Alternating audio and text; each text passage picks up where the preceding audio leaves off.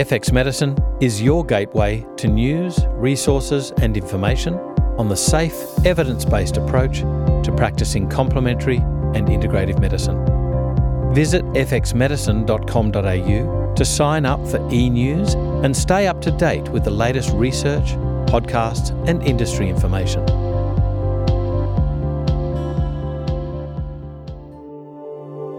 This podcast was brought to you by the book The Hashimoto's Protocol by Dr. Isabella Wentz.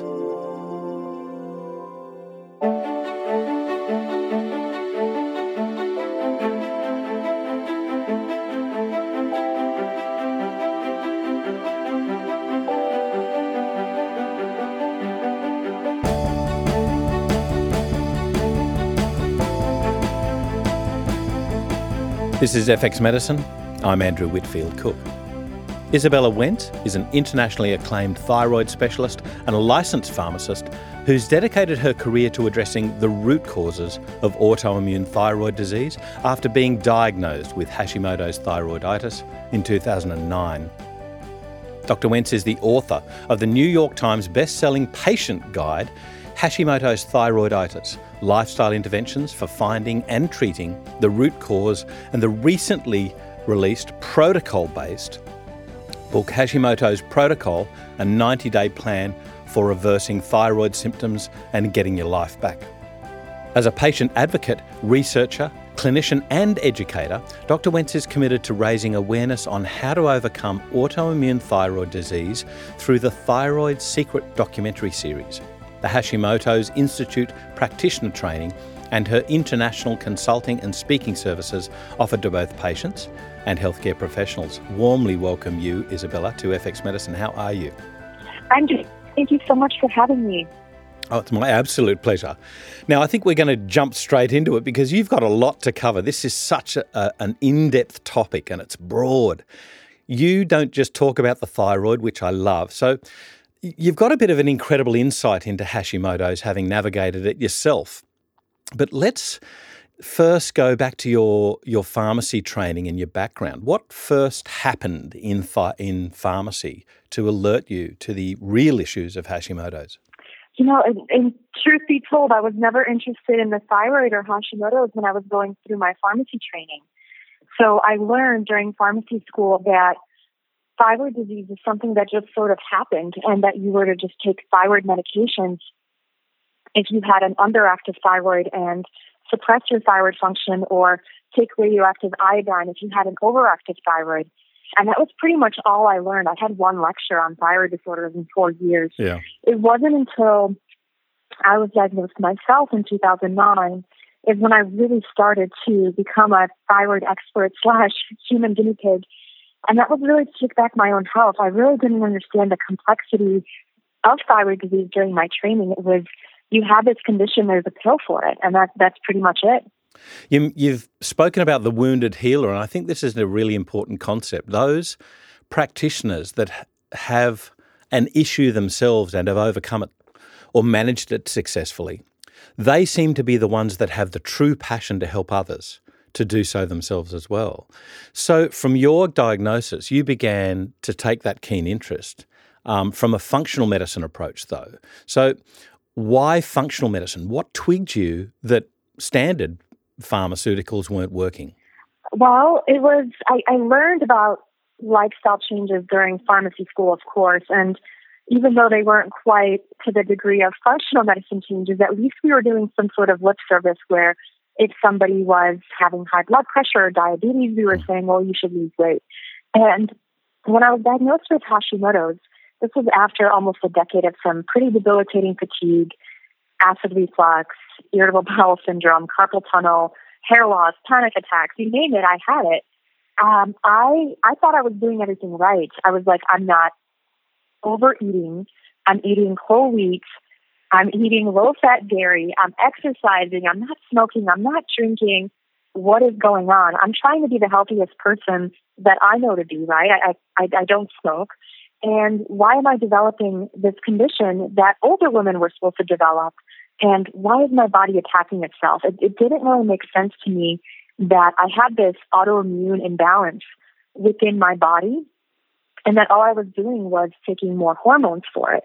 Sure, the hormones could help, but I was like, well, my body's under attack. Don't we want to stop the attack rather than just take hormones, or in addition to? And so that started my journey. And at the time, I was working as a consultant pharmacist for people who had a lot of complicated health issues. So they were usually people with disabilities, with multiple chronic health conditions. And the team that I was working on was charged with advocating for them. And so I was always looking outside the box for my clients to try to figure out why they were not feeling their best and if there was anything that could be done for them. And I started utilizing that same methodology for myself. A lot of my clients had conditions that were not traditional conditions. So we had clients with Down syndrome, and there was not, the standard of care for that condition. And so I was always looking at PubMed, and I was always looking at patient forums to try to find out if we could research or find out any of the latest and innovative therapies that could help them, as well as anything that the parents or caregivers were reporting to be helpful. So I started utilizing that for Hashimoto's as well. And I was really interested in what caused the condition. And if I could figure out the cause, then maybe I could reverse it or at least feel better, right? This is the thing that really interests me is, given that the standard of care either isn't there or it doesn't reach the acceptability of what patients are wanting for control of their disease, isn't evidence-based medicine supposed to direct a healthcare practitioner to going down the levels of evidence? If you've wasted the top echelon, you go down to the next level. If you've wasted that, you go down to the next level. At the end of the day, what you want is for Mrs. Jones to feel better. So this is what really stuns me about many clinicians that don't look further. What's their paradigm? What is it? Are they just stuck in a box? Or what do you feel when you're talking to colleagues that don't believe in integrative medicine? It's a little bit challenging for me to speak to people who don't believe that, because they have this air of skepticism. And a lot of times the reason I'm talking to them is because they're having some sort of health challenges themselves, right? And so they're coming to me and they're curious, but at the same time, to them, it's almost like, well, if food made a difference, why didn't I learn about it? Yeah. If supplements or vitamins actually worked, why did I not learn about this in my 4 years of medical school, 4 years of pharmacy school, residency, nursing school, so on and so forth? And it's, natural, I feel, for them to be skeptical because they've never been trained in it. And they're often disregarding it. But it's going back to, you can only manage what you measure, and they're not really measuring these things. So a lot of times we'll say, I'll also have clients that will say, or readers that say, I went to my endocrinologist and he said, I don't need to change my diet. And then my question is always, well, has the endocrinologist monitored people that went gluten-free with thyroid disease and seen the results? And my encouragement is always for people just to give it a try. They can always go back to how they were before. Yeah. I think that's the great thing about integrative medicine, is that you've got to be really, really silly to be unsafe with it. So let's delve into the thyroid itself. What happens in Hashimoto's? And, tell us a little bit about the thyroid itself. What makes it such an efficient pump for metabolism? So our thyroid gland is this tiny little gland at the base of our neck, and it is in charge of our metabolism. It's in charge of producing thyroid hormones that impact every single cell in the body. And when the thyroid is out of balance, we can feel it pretty much on every cell. So we might see a person who has Hashimoto's or an underactive thyroid. They might have anything from hair loss to the top of their head to tingling at the bottom of their feet. And it's one of those conditions that can be very nonspecific.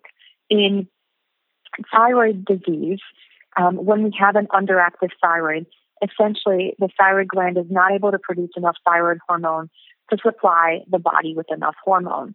And this is when a hypothyroid state develops. Hashimoto's is the most common cause of thyroid disease in countries that add iodine to the salt supply, so in developed countries.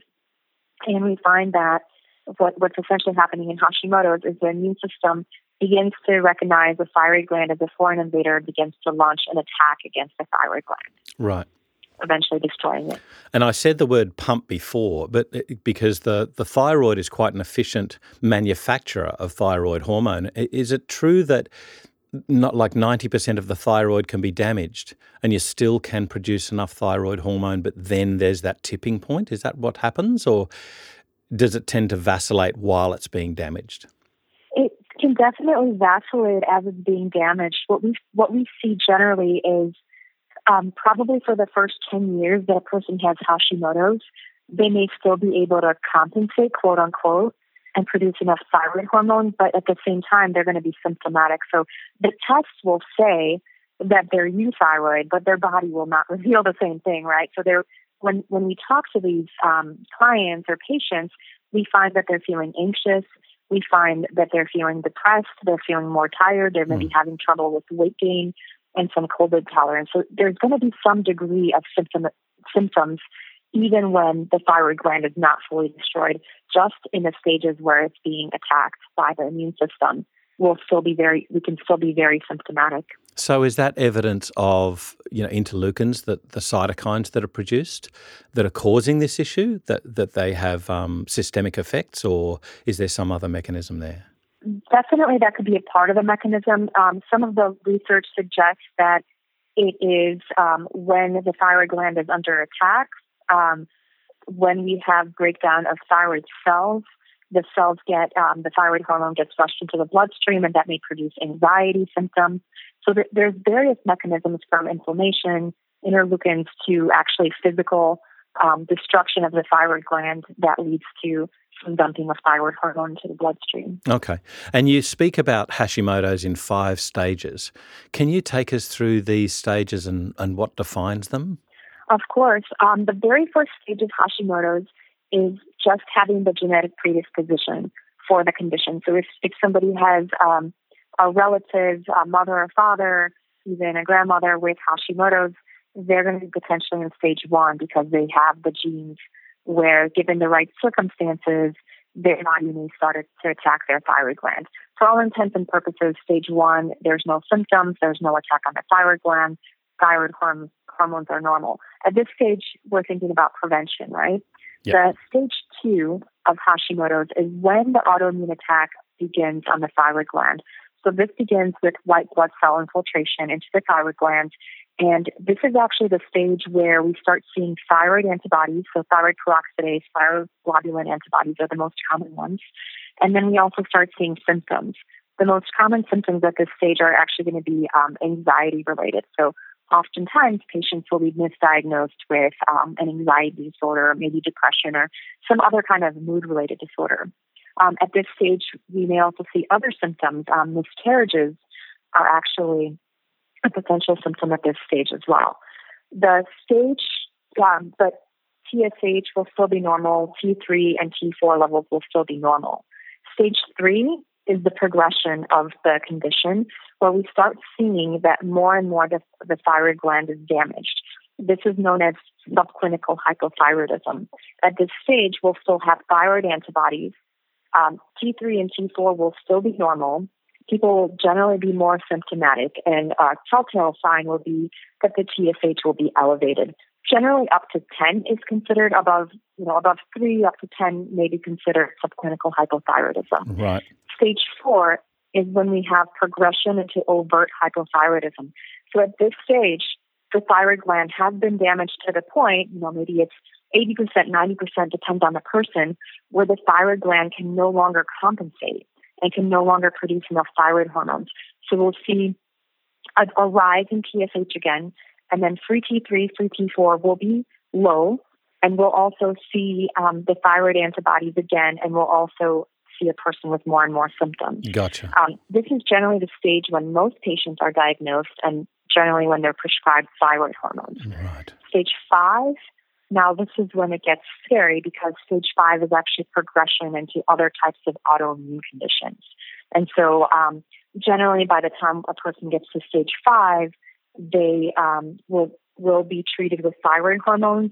But if they're not, again, their TSH would be elevated, their T3, T4 would be low, and then we would also see the thyroid antibodies, and then we would also see thyroid symptoms as well as symptoms of additional autoimmune condition and perhaps some lab markers of an additional autoimmune condition. One thing I should mention, though, is that there is something known as seronegative Hashimoto's, Right. where we don't have thyroid antibodies at all. Ah. And this is thought to be slower, less progressive. On average, with the thyroid antibodies we see, it takes about 10 years to get from stage 2 to stage 4. And so, to me, this is the normal standard model of care, that if you just gave thyroid hormones, that you're looking down the barrel of a progression to autoimmune in a large number of cases. So is that right? Or like what percentage of patients progress to overt autoimmune other conditions? I don't have the statistics on how many progress or how many actually how long it takes.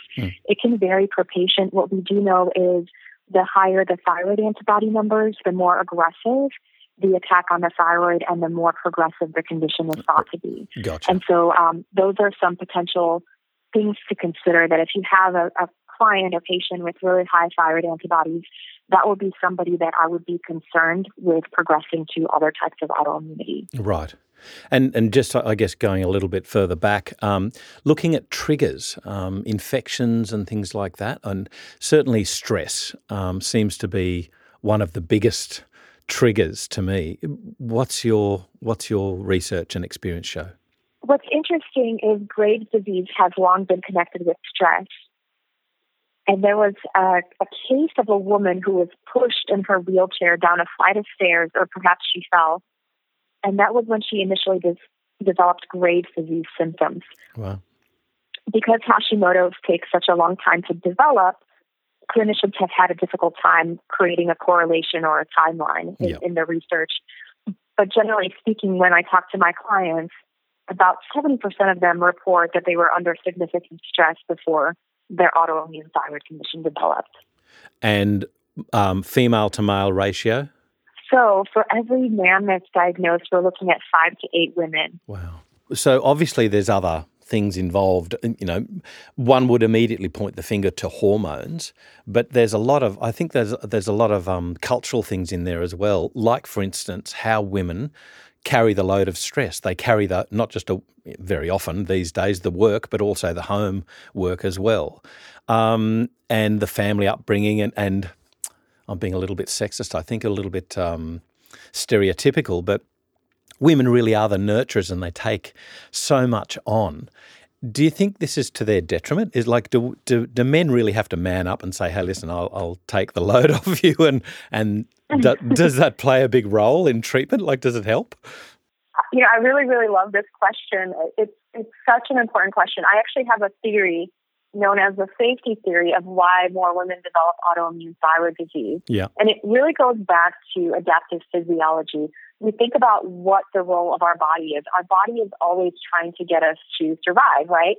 And so whenever we're having a significant amount of stress, wherever we're having something going on that stresses us out in the modern world, I like to think about how would a cave woman respond to that, right? And so we know that the thyroid gland is an environmental sensing gland.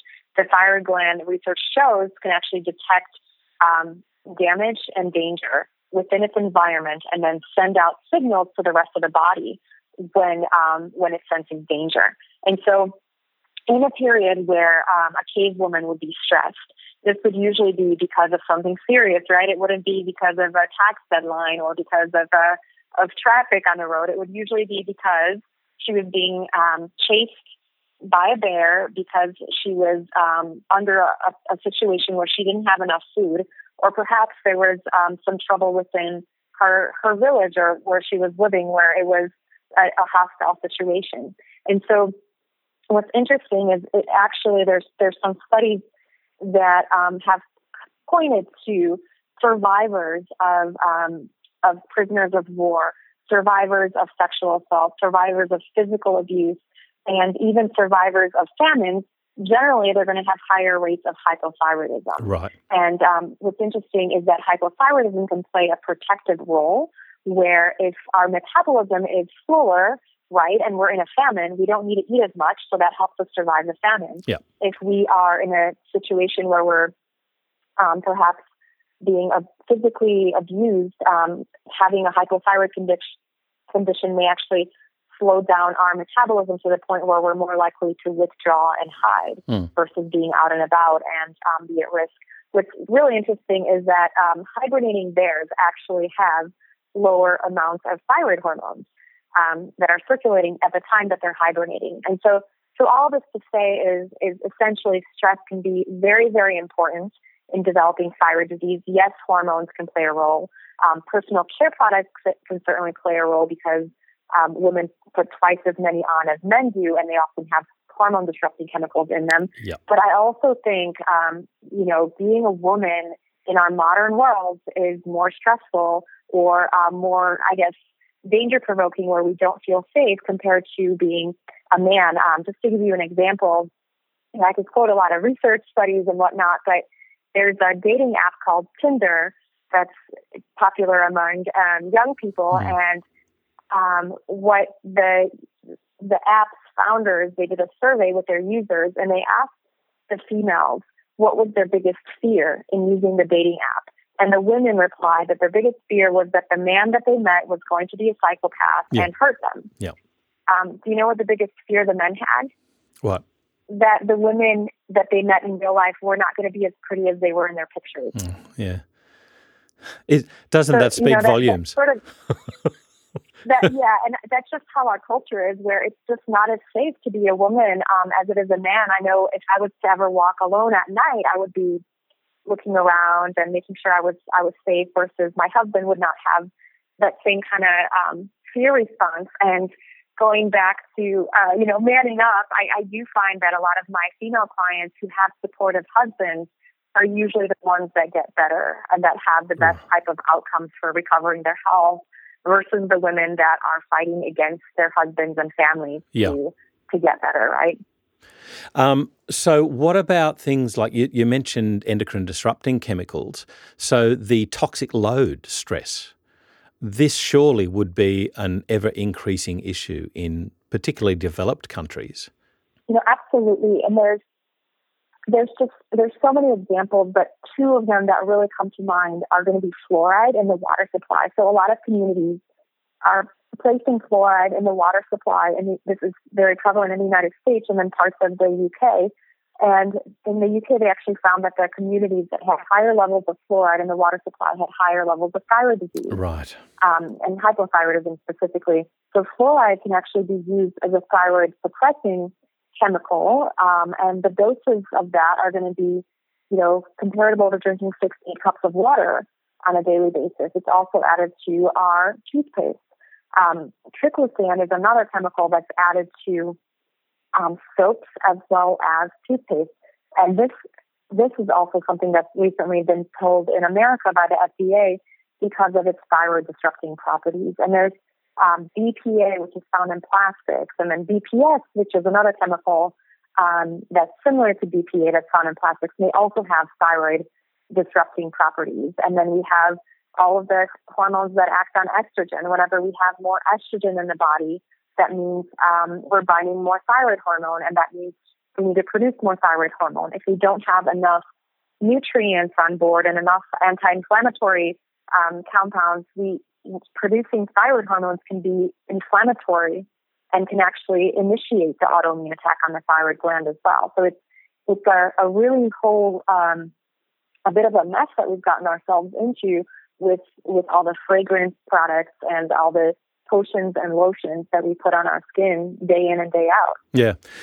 One of the things that tweaked my interest then, or before, when you're talking about bears going into hibernation and having lower thyroid hormones, is one of the issues with modern day society that we don't have any cyclical or seasonal behaviour changes. We don't do less and do, let's say more chores that would keep us warm in winter. And, get out and play in summer, that sort of thing, Do you find that non-cyclical pace of modern day life is one of the biggest issues? I do feel like it's very much contributing, where we find we have these expectations to perform. And if we're tired, instead of resting, we reach for, a coffee or a soda or something caffeinated to keep ourselves going, where we have this lack of communication with our bodies, right? And so instead of listening to our body when it says, hey, I'm tired, I need more rest, perhaps this is a season where I should be resting more and regenerating more, we kind of push against it. Yeah. And, foods, I guess, are also in there because we want to have an apple in winter these days. So, that, it seems to me this huge issue that we just don't eat seasonally anymore. We don't have the sort of, fruits and leafy vegetables that are available in summer. We have them all year round. Certainly. And I feel like the variety within our diet. So we find that with Hashimoto's, we have a lot of food sensitivities. That's the triggers are going to be toxins, nutrient deficiencies, impaired stress response, chronic infections, intestinal permeability, as well as food sensitivities. And when you're constantly eating the same food over and over and over again, you can develop a food sensitivity to it that just, the more you eat it. And so actually one of the things I recommend for people with advanced thyroid disease, I may even recommend a rotation diet when they will rotate through foods, even within a 24-hour period. Right. Because they've been eating, chicken is not a common sensitivity, but if all you've been eating is chicken the last few years, you may even be sensitive to chicken. Just one other thing that's going back to the correlation with activity, with seasonality, and when you were talking about bears going into hibernation and having low thyroid, and in my mind, I'm just wondering about, is there any correlation with low thyroid hormones and greater weight and even greater weight signaling hormones, like, for instance, alpha melanocyte stimulating hormone or, the OB gene or the DB gene, these sort of things that have sway people to a propensity for weight gain? Is there any correlation between the thyroid hormones and the weight controlling hormones or genes, indeed? I haven't seen any specific research to the various genes that are correlated with thyroid hormones. And I quite honestly, I think I have a little bit of a radical thought on this based on the research that was done with people who were exposed to Chernobyl within a certain age range. If they were living within a certain proximity to Chernobyl, 80% of children developed thyroid antibodies. Yeah. So for me, I don't necessarily believe that it's only a certain amount of people have these genes. I actually believe that the majority of us, given the right environmental triggers, will develop Hashimoto's as a protective mechanism. So this is, my personal theory on that, and I don't necessarily subscribe to the various genes because I feel like we're constantly finding new genes that are associated with Hashimoto's, and I actually believe it's an underlying protective mechanism that the body expresses. Right. And for some people, they might have a easier propensity to express that, where others might need a stronger trigger. Okay, but you mentioned Chernobyl, radioactivity. There's a big issue there. What about somewhere where there isn't a radioactive, stressor, call it a stressor, a radioactive isotope being released that damages the thyroid? Is there any other examples, like, for instance, I don't know whether anybody would go in there to actually assay it, but let's say, a war-torn area like Syria or Syrian refugees, do they have a greater propensity for thyroid disease as well as a stress-related response? I haven't seen any research connecting that. What I have seen is we're looking at people who were in industrial settings, so people who lived closer to factories that were producing halogenated chemicals. They're going to have higher rates of thyroid disease. People who were in busier cities exposed to more toxins have higher rates of thyroid disease. So we're seeing that. And interestingly, people with sleep apnea, which I consider an environmental stressor, they're going to have much higher rates of autoimmune thyroid disease as well. Okay. I haven't seen specifically anything in war-torn areas, but we have seen some studies with prisoners of war who actually end up having hypothyroidism. Gotcha. And that is thought to be a protective mechanism. Right. Moving on to testing now, because this is such an area of contention. You know, an endocrinologist will only do a certain amount of testing and that's it. They're normal. See you later. Goodbye. And there's a lot of practitioners in Australia that have gotten in trouble, particularly medical practitioners, for doing tests outside the black box of what is appropriate, quote unquote. Can you take our listeners, in particular medicos, who are still focused on the TSH and, you know, maybe T3, T4, why these other tests, like looking for antibodies and maybe doing an ultrasound, looking at cytology, why they're so important? I mean, I know this is a whole seminar in itself, but what is it what are the main, say, 5 factors that we need to really change? Well, you know, I get riled up whenever people talk about testing the TSH, and then if only the TSH is elevated, will they test antibodies? But if you know enough about Hashimoto's, you know that the antibodies come first. Yeah. And then the change in TSH might come 1 year later, 5 years later, 10 years, 20 years later. So it just, to me, it's so backwards. And I feel like people, every clinician should start with the thyroid antibodies, because we have a better opportunity to help the patient prevent 10 years of symptoms and 10 years of being told that they're crazy. And we can potentially even reverse the condition and prevent the need for thyroid hormones if we can prevent the damage to the thyroid gland. So thyroid antibodies, I feel like that should be a standard of care for men, women, children. And they're not expensive tests, and they can help predict so many different fertility issues, mental health issues. And if we address the antibodies and lower them, the condition isn't as progressive, right? And the symptoms oftentimes resolve. And sometimes we can go into complete remission. Now, the ultrasound, so here's the thing though, not everybody will have Hashimoto's antibodies, but they'll have Hashimoto's. And so there's seronegative Hashimoto's, where we see that the thyroid gland is under attack, but we're not testing positive for antibodies. There may be other types of antibodies that clinically we're not testing for. They may not have, researchers have discovered different types of antibodies, but we're not testing for them, and some of them may be positive. And there's some antibodies that we may not even know about that are expressed. But thyroid ultrasounds are a great way to figure out if there are changes consistent with Hashimoto's on the thyroid gland. So we will see, more damage and scar tissue and more of a rubbery texture when a person has Hashimoto's. And so thyroid ultrasounds can discover another set of Hashimoto's. And of course, they can discover thyroid nodules, thyroid cysts, and any kind of other issues that need to be closely monitored or investigated. And then with cytology, we're looking at discovering additional cases of thyroid disease in Hashimoto's. So based on various antibody test studies, we're looking at 13% of the population having Hashimoto's or so in the U.S., but looking at cytology, we're seeing 27% of people within the U.S. with Hashimoto's.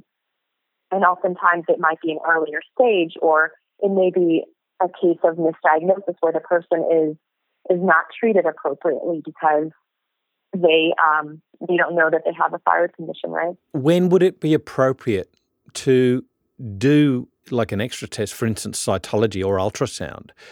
When would it be appropriate to be suspicious enough to say, I would recommend this?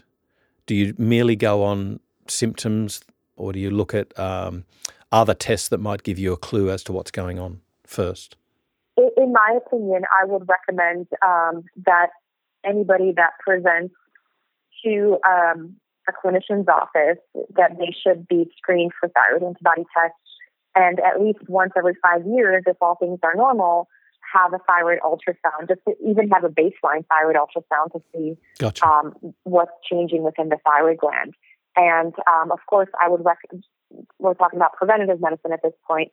With cytology, because it is more invasive, this is something that would be recommended generally when you have nodules that you that are suspicious looking. So I wouldn't say that everybody with a thyroid gland should have a needle stuck in it to see if Hashimoto's is in there, right? But it's definitely something that if you're already doing an assessment of the nodules, then it may be wise to see if there are, white blood cells consistent with Hashimoto's in the cells as well. Yeah.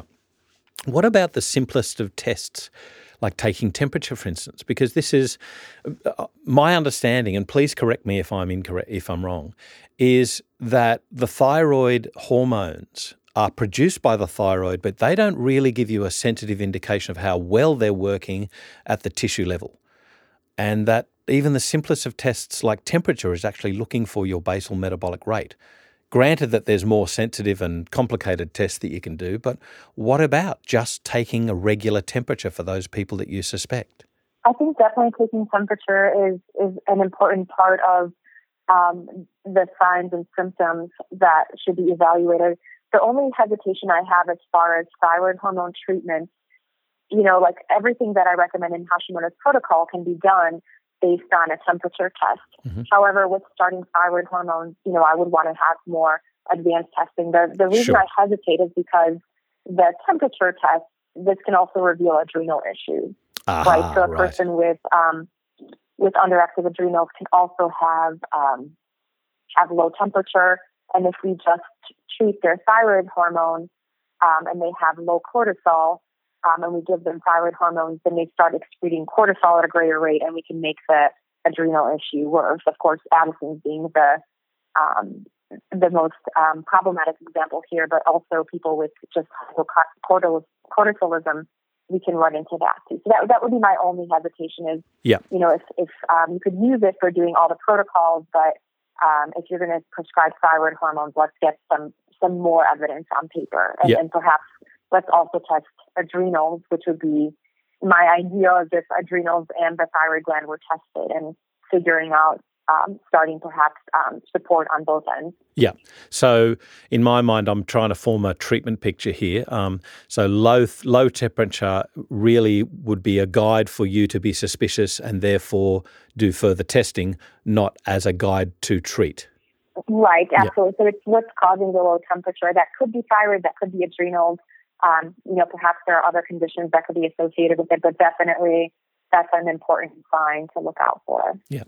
Well, one of the topics that piqued my interest in your book was grieving your diagnosis, and it really hit me. I think it's quite profound, and a bit of a wake-up call for me personally when dealing with any patient's new diagnosis. Any patients, if it's alien to them, particularly, obviously if it's very serious, we get that. But what if it's something that we as a clinician deal with day in, day out, but to them it could be quite devastating? How do you lead people through grieving versus the logical, oh yes, I have a condition now, What do you find people go through? People go through, it's such a struggle because generally I think a lot of clinicians are very proud of themselves when they get a diagnosis, right? And they're excited and they're sharing this diagnosis with the patient. Yeah. And for the patient, that may be overwhelming and devastating. They don't know what Hashimoto's is. They think they're going to die in 5 days when you say the word Hashimoto's, and a lot of times because it's not a household name. And then, their immune system is attacking themselves, and then they read on the internet about all the potential complications, and there's always forums of patients who just never get better, right? Yeah. And so it can be quite scary. And, for me, what I do is I just encourage everybody to give themselves that permission to grieve their diagnosis and just think of how they would react if this was like a dear friend or loved one or, a daughter or even like a pet, right? Just show yourself some compassion, and it's okay. It's okay to be upset. You don't have to toughen up and ignore it, just show yourself some humanity and some compassion. Yeah.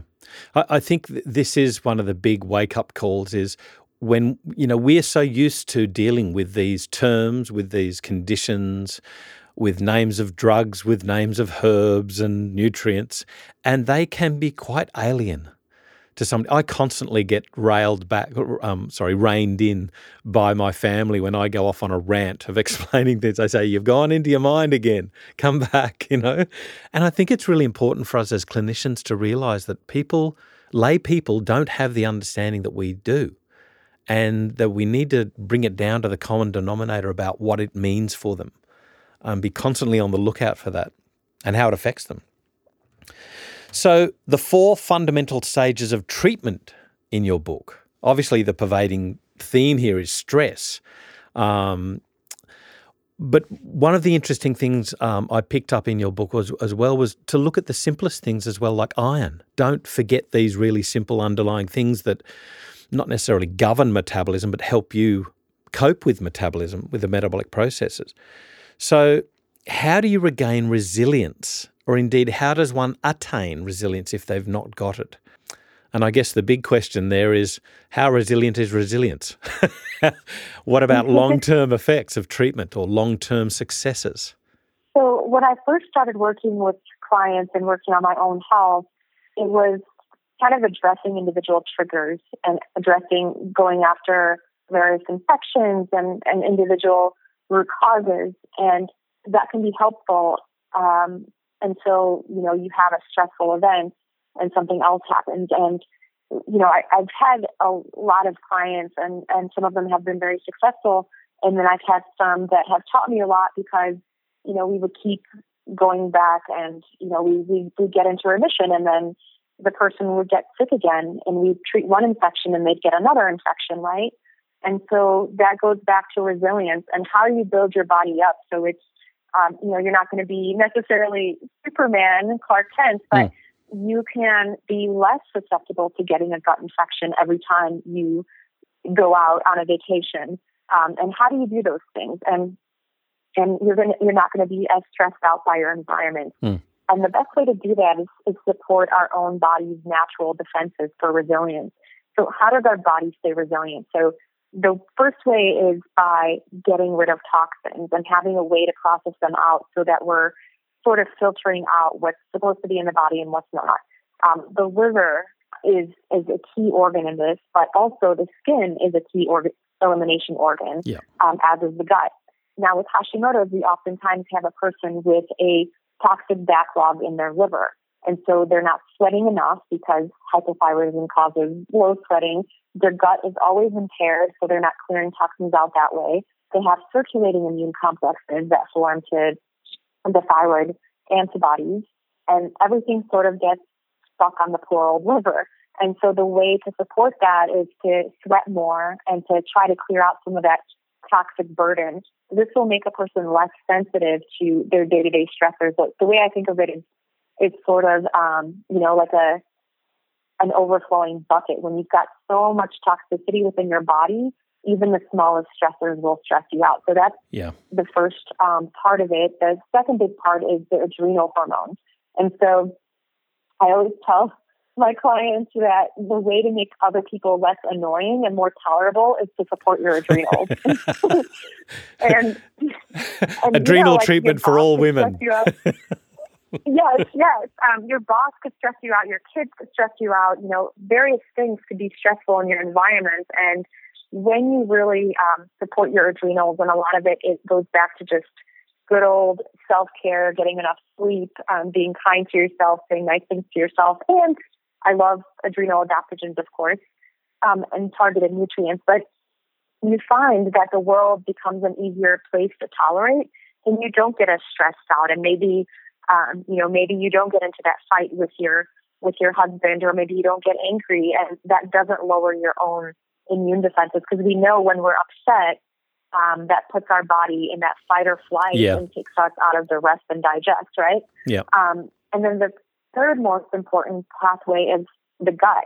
And so we know that the gut plays a really important role in every case of autoimmune disease, and thyroid is no different. In fact, thyroid cells and gut cells have the same fetal origin, but when we support the gut properly and we make it more resilient, we find that we see improvements in thyroid function and definitely thyroid symptoms. One of my favorite things for clearing out gut infections, which can cause the intestinal permeability, and preventing new ones, is utilizing probiotics such as Saccharomyces boulardii. This can help eradicate some pathogenic infections, and it can prevent new ones. So, definitely for clients, whenever I have clients that are traveling, I'll tell them to double up on that so that more secretory IgA is produced to protect their gut from oncoming pathogens. And digestive enzymes can help us break down our food into smaller pieces so that it's not as antigenic for us and perhaps kill off some of the potential pathogens that may be on our food. Yeah. I'm so glad that you talk, I was going to say highly, but let's say deeply, around the gut being an important treatment area, because I remember years ago reading something about glucomannan reducing thyroid antibodies. And we always think about, they're the thyroid antibodies, so they're in the thyroid and the blood. We don't think about how our body gets rid of things. What about over versus under treatment? How do you gauge treatment-related symptoms, as being a warning sign for over-treatment, say, versus the normal vacillation of the disease progress, i.e., your treatment isn't doing anything and the disease is just vacillating as it would? How do you say, I'm on the right track versus what am I doing here? This is a question I commonly get, and people will say, don't the thyroid antibodies go away when the thyroid gland is fully damaged, right? When the thyroid gland is gone. But I actually do like thyroid antibodies as a potential measure, a marker for seeing improvement. So how do we know that a change is an improvement? And we're looking at thyroid antibodies and symptoms, and we're trying to draw a correlation with that. Of course, everybody is different, but there are certain things that are fundamental for most people. With Hashimoto's, 88% of people feel significantly better on a gluten-free diet. 80% feel better on a dairy-free diet, and we'll see reductions in antibodies as well. Selenium is a very helpful nutrient. So there's some fundamentals that we can always do to determine if to help a person improve. And again, I'm looking at symptoms and then tracking antibodies and tracking lab markers as well. Yeah.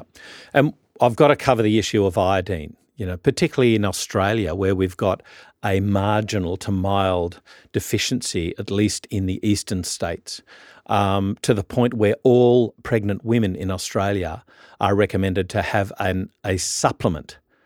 Even though we've got fortified foods now, bread is fortified with iodine, all pregnant women are, I'd say the word mandated, but there's guidelines to give all pregnant women a supplement as well as the fortified foods of 150 micrograms of iodine during pregnancy. What about the issue of iodine? How high can you go? What sort of silly doses do you see used by some practitioners? I've got some concerns with some, and what are the risks with iodine with regards to Hashimoto's? Iodine is such a controversial topic when it comes to Hashimoto's, and the kind of the origin of iodine used as a treatment it makes a lot of sense because iodine is a part of thyroid hormone, and back before we had iodine fortification, the primary reason, and it's actually the primary reason worldwide for hypothyroidism, was iodine deficiency. And so, very much so, if you have iodine deficiency hypothyroidism, taking iodine will help, right? It's pretty simple. Where it gets a little bit more complicated is that researchers have found that in countries that started adding iodine to the salt supply, we see less iodine deficiency, but we see more autoimmune thyroid disease. And so now iodine excess has been determined to be a potential environmental trigger for Hashimoto's.